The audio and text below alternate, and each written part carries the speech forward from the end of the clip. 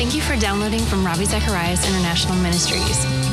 Support for this podcast comes from your generous gifts and donations. You can find out more about Ravi Zacharias and the team at www.rzim.org.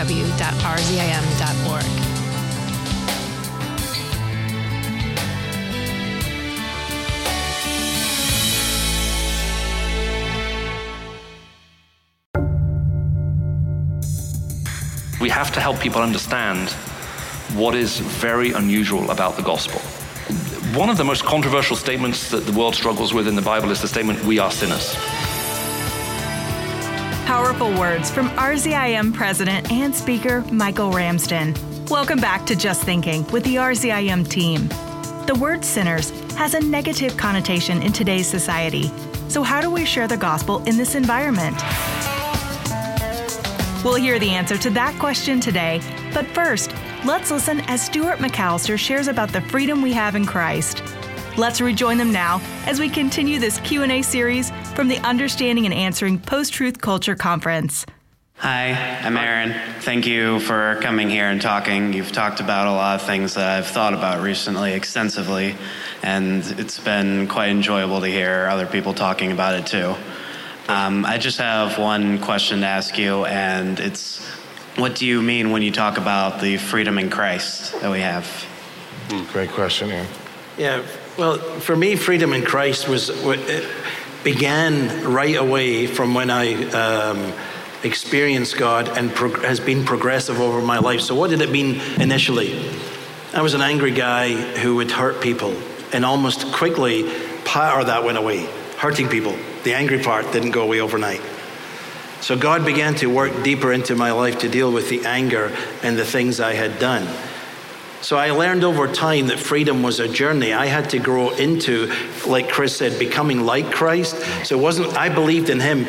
I knew he had forgiven my sins. I knew he had given me the Holy Spirit. I knew I was to follow him. But there was a lot of using the analogy, someone once said it's easy to get people out of Egypt. It's another thing to get Egypt out of them. So just the same as I had left my lifestyle, but there was a lot of that lifestyle residually left over. How did that change? Well, the freedom came through what Jesus said. You will know my word, and the truth will set you free. So by studying the Bible, it began to change my thinking. My thinking began to change my behavior. I shed light on things I didn't even know were wrong.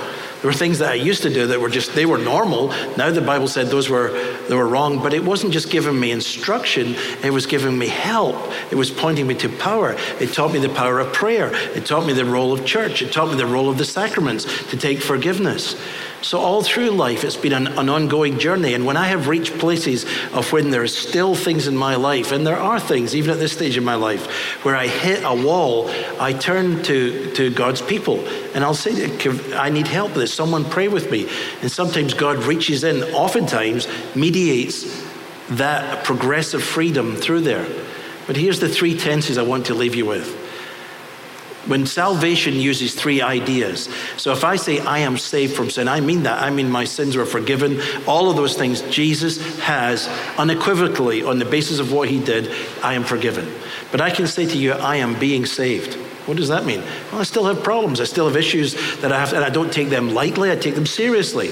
But Christ is delivering me from my sinfulness, if you like, my behaviors, the residual stuff. But Christ says, one day I will save you, and I will be home, and I will be saved from the presence of sin. And I will be fully free. So my freedom at the moment is not yet complete.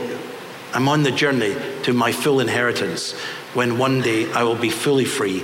No more tears, no more death, no more sorrow, no more struggle, no more pain. And until then, I persevere by grace, with the help of the Holy Spirit, with the help of the church, and by the support of the scriptures. And that brings me into progressive freedom.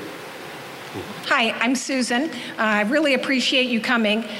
So as Christians, should we define ourselves based on our relationship with Jesus? Because that's what I think, but I wanted to hear what you thought.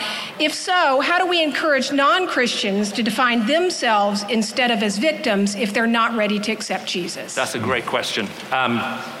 And the answer to that is we have to help people understand what is very unusual about the gospel. One of the most controversial statements that the world struggles with in the Bible is the statement, we are sinners. Because That sounds pretty negative.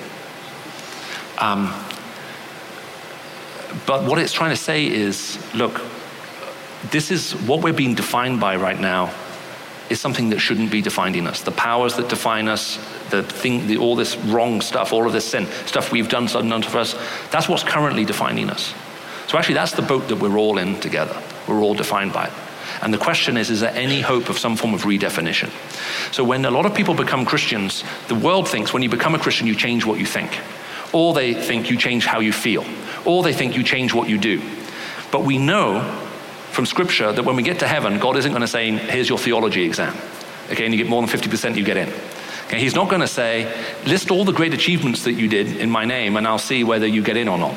He's not going to say, can you please describe in detail all the wonderful spiritual experiences you've had, and we'll see if that's enough. There's only going to be one question. It is, who are you? And so what Jesus is doing is offering us, as you say, this whole new definition, this understanding this is who we are. So the message of hope that we have, and we need to be able to try to bring into this world, is say, look, we're all defined this way. That's the state that we find ourselves in. And the question is there any hope to get us out of it? And that's what Jesus is trying to do, to try to give us this hope to take us out of being defined one way to another. I was speaking in Portland, Oregon last weekend, and I got a long email from one of the guys who gave his life to the Lord in the first service, a beautiful long letter I need to reply to as I go back home today, in which he says, for the first time in my life, I understood that what Christianity was about having this new identity in Christ. So you are right. So I think where we can do is sympathize with the world that we're in. Yes, that's what defines us. That's what defined me.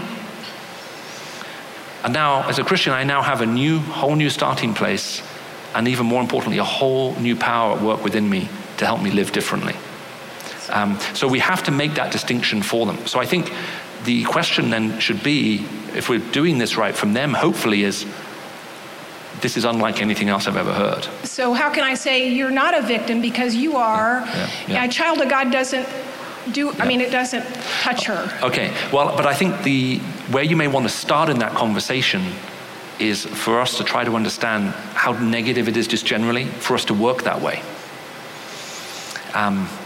That's why a lot of leading thinkers right now, none of whom are Christians, are all saying the same thing. Look, we seem to be trapped somehow. It's like we're imprisoned.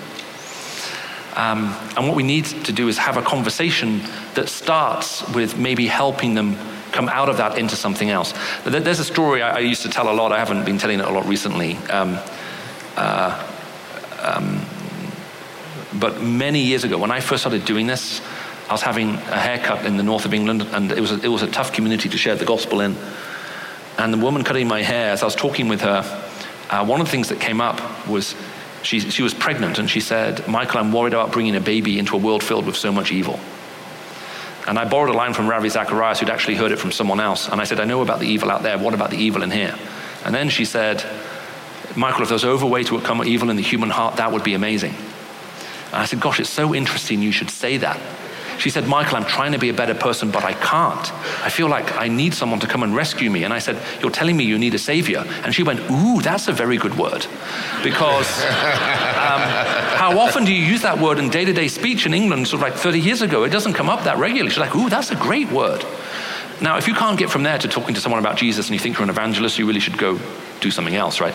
So I would say don't start with the conclusion. Try and step into your daughter's world and think, where can we get to the point? Whereas when you begin to diagnose what some of the issues actually are, this is where we go.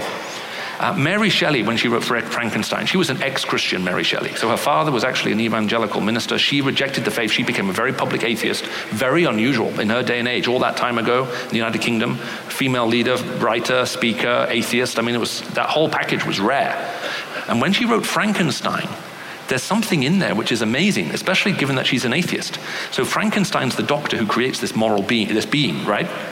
And Frankenstein's monster actually is very kind when he's first made.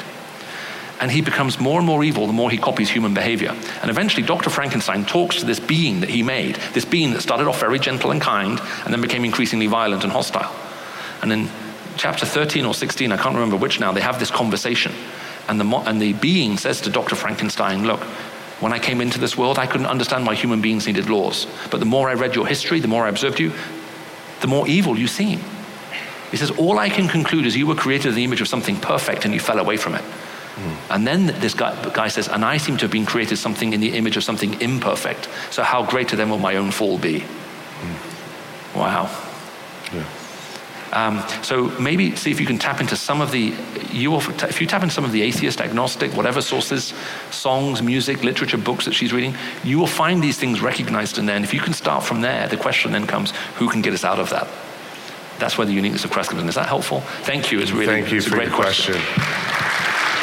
Next question. Hi, I'm Jeanette, and I'm a little hard of hearing, so I may have just missed what you said, and you speak pretty quickly. I do speak fast, yeah, yes. I'm sorry. Lovely accent, but, I'm trying to learn to speak. I'm trying to learn to speak in tongues, and speed creates that illusion. But just simply the difference between the world's definition or approach to integrity versus the Christian, and if you could speak a little clearly from my ears. Okay, all right. Okay, so that was just a passing point I was making, which was, in secular theories of integrity, we have a huge problem with the idea of redemption. What happens when you fail? Is there any way back from your failure? So it's not just enough to say, what does integrity matter? There are 3 other questions you have to ask afterwards. When integrity fails, is there anyone I can speak to? What was that? Is there anyone I can speak to? Is there any hope for me? And is there any redemption to get me out of the hole? So the reason why a lot of major corporations around the world get taken down is when people fail, they don't know who to talk to, they feel there's absolutely no hope, and there's no process of redemption for them. So they bury what they've done and they hope to get away with it. And that can destroy billion-dollar corporations like WorldCom, Enron, Arthur Andersen, and even hit Volkswagen for tens of billions of dollars. Or it can take down a small family business. So it doesn't matter if you're talking in your personal life, family life, political life, business life. It's not enough to believe that integrity matters. You have to be able to answer the question, what do I do when integrity fails? And that's the unique thing that the Christian faith gives. It gives us hope when it fails. You've been listening to a Q&A from the Understanding and Answering Post-Truth Culture Conference. And at RZIM, our mission is to provide thoughtful answers to difficult questions. Be sure to visit our website to see a full list of our resources, such as podcasts, videos, and blog posts from the RZIM team. That web address is rzim.org or rzim.ca in Canada. To order a copy of this entire Q&A series, be sure to call us at 1-800-448-6766 or order from our online bookstore. And if you'd like to become better prepared for conversations about life's biggest questions, check out our 9-week DVD-based small group curriculum called Everyday Questions. This curriculum was developed with pastors to prepare small groups to love their neighbors while sharing their faith in a complex world. Featuring Ravi, Zacharias, and many other great speakers, we hope you'll take advantage of this amazing resource. And you can go to everydayquestions.org to learn more. Just Thinking is a listener-supported radio ministry and is furnished by RZIM in Atlanta, Georgia.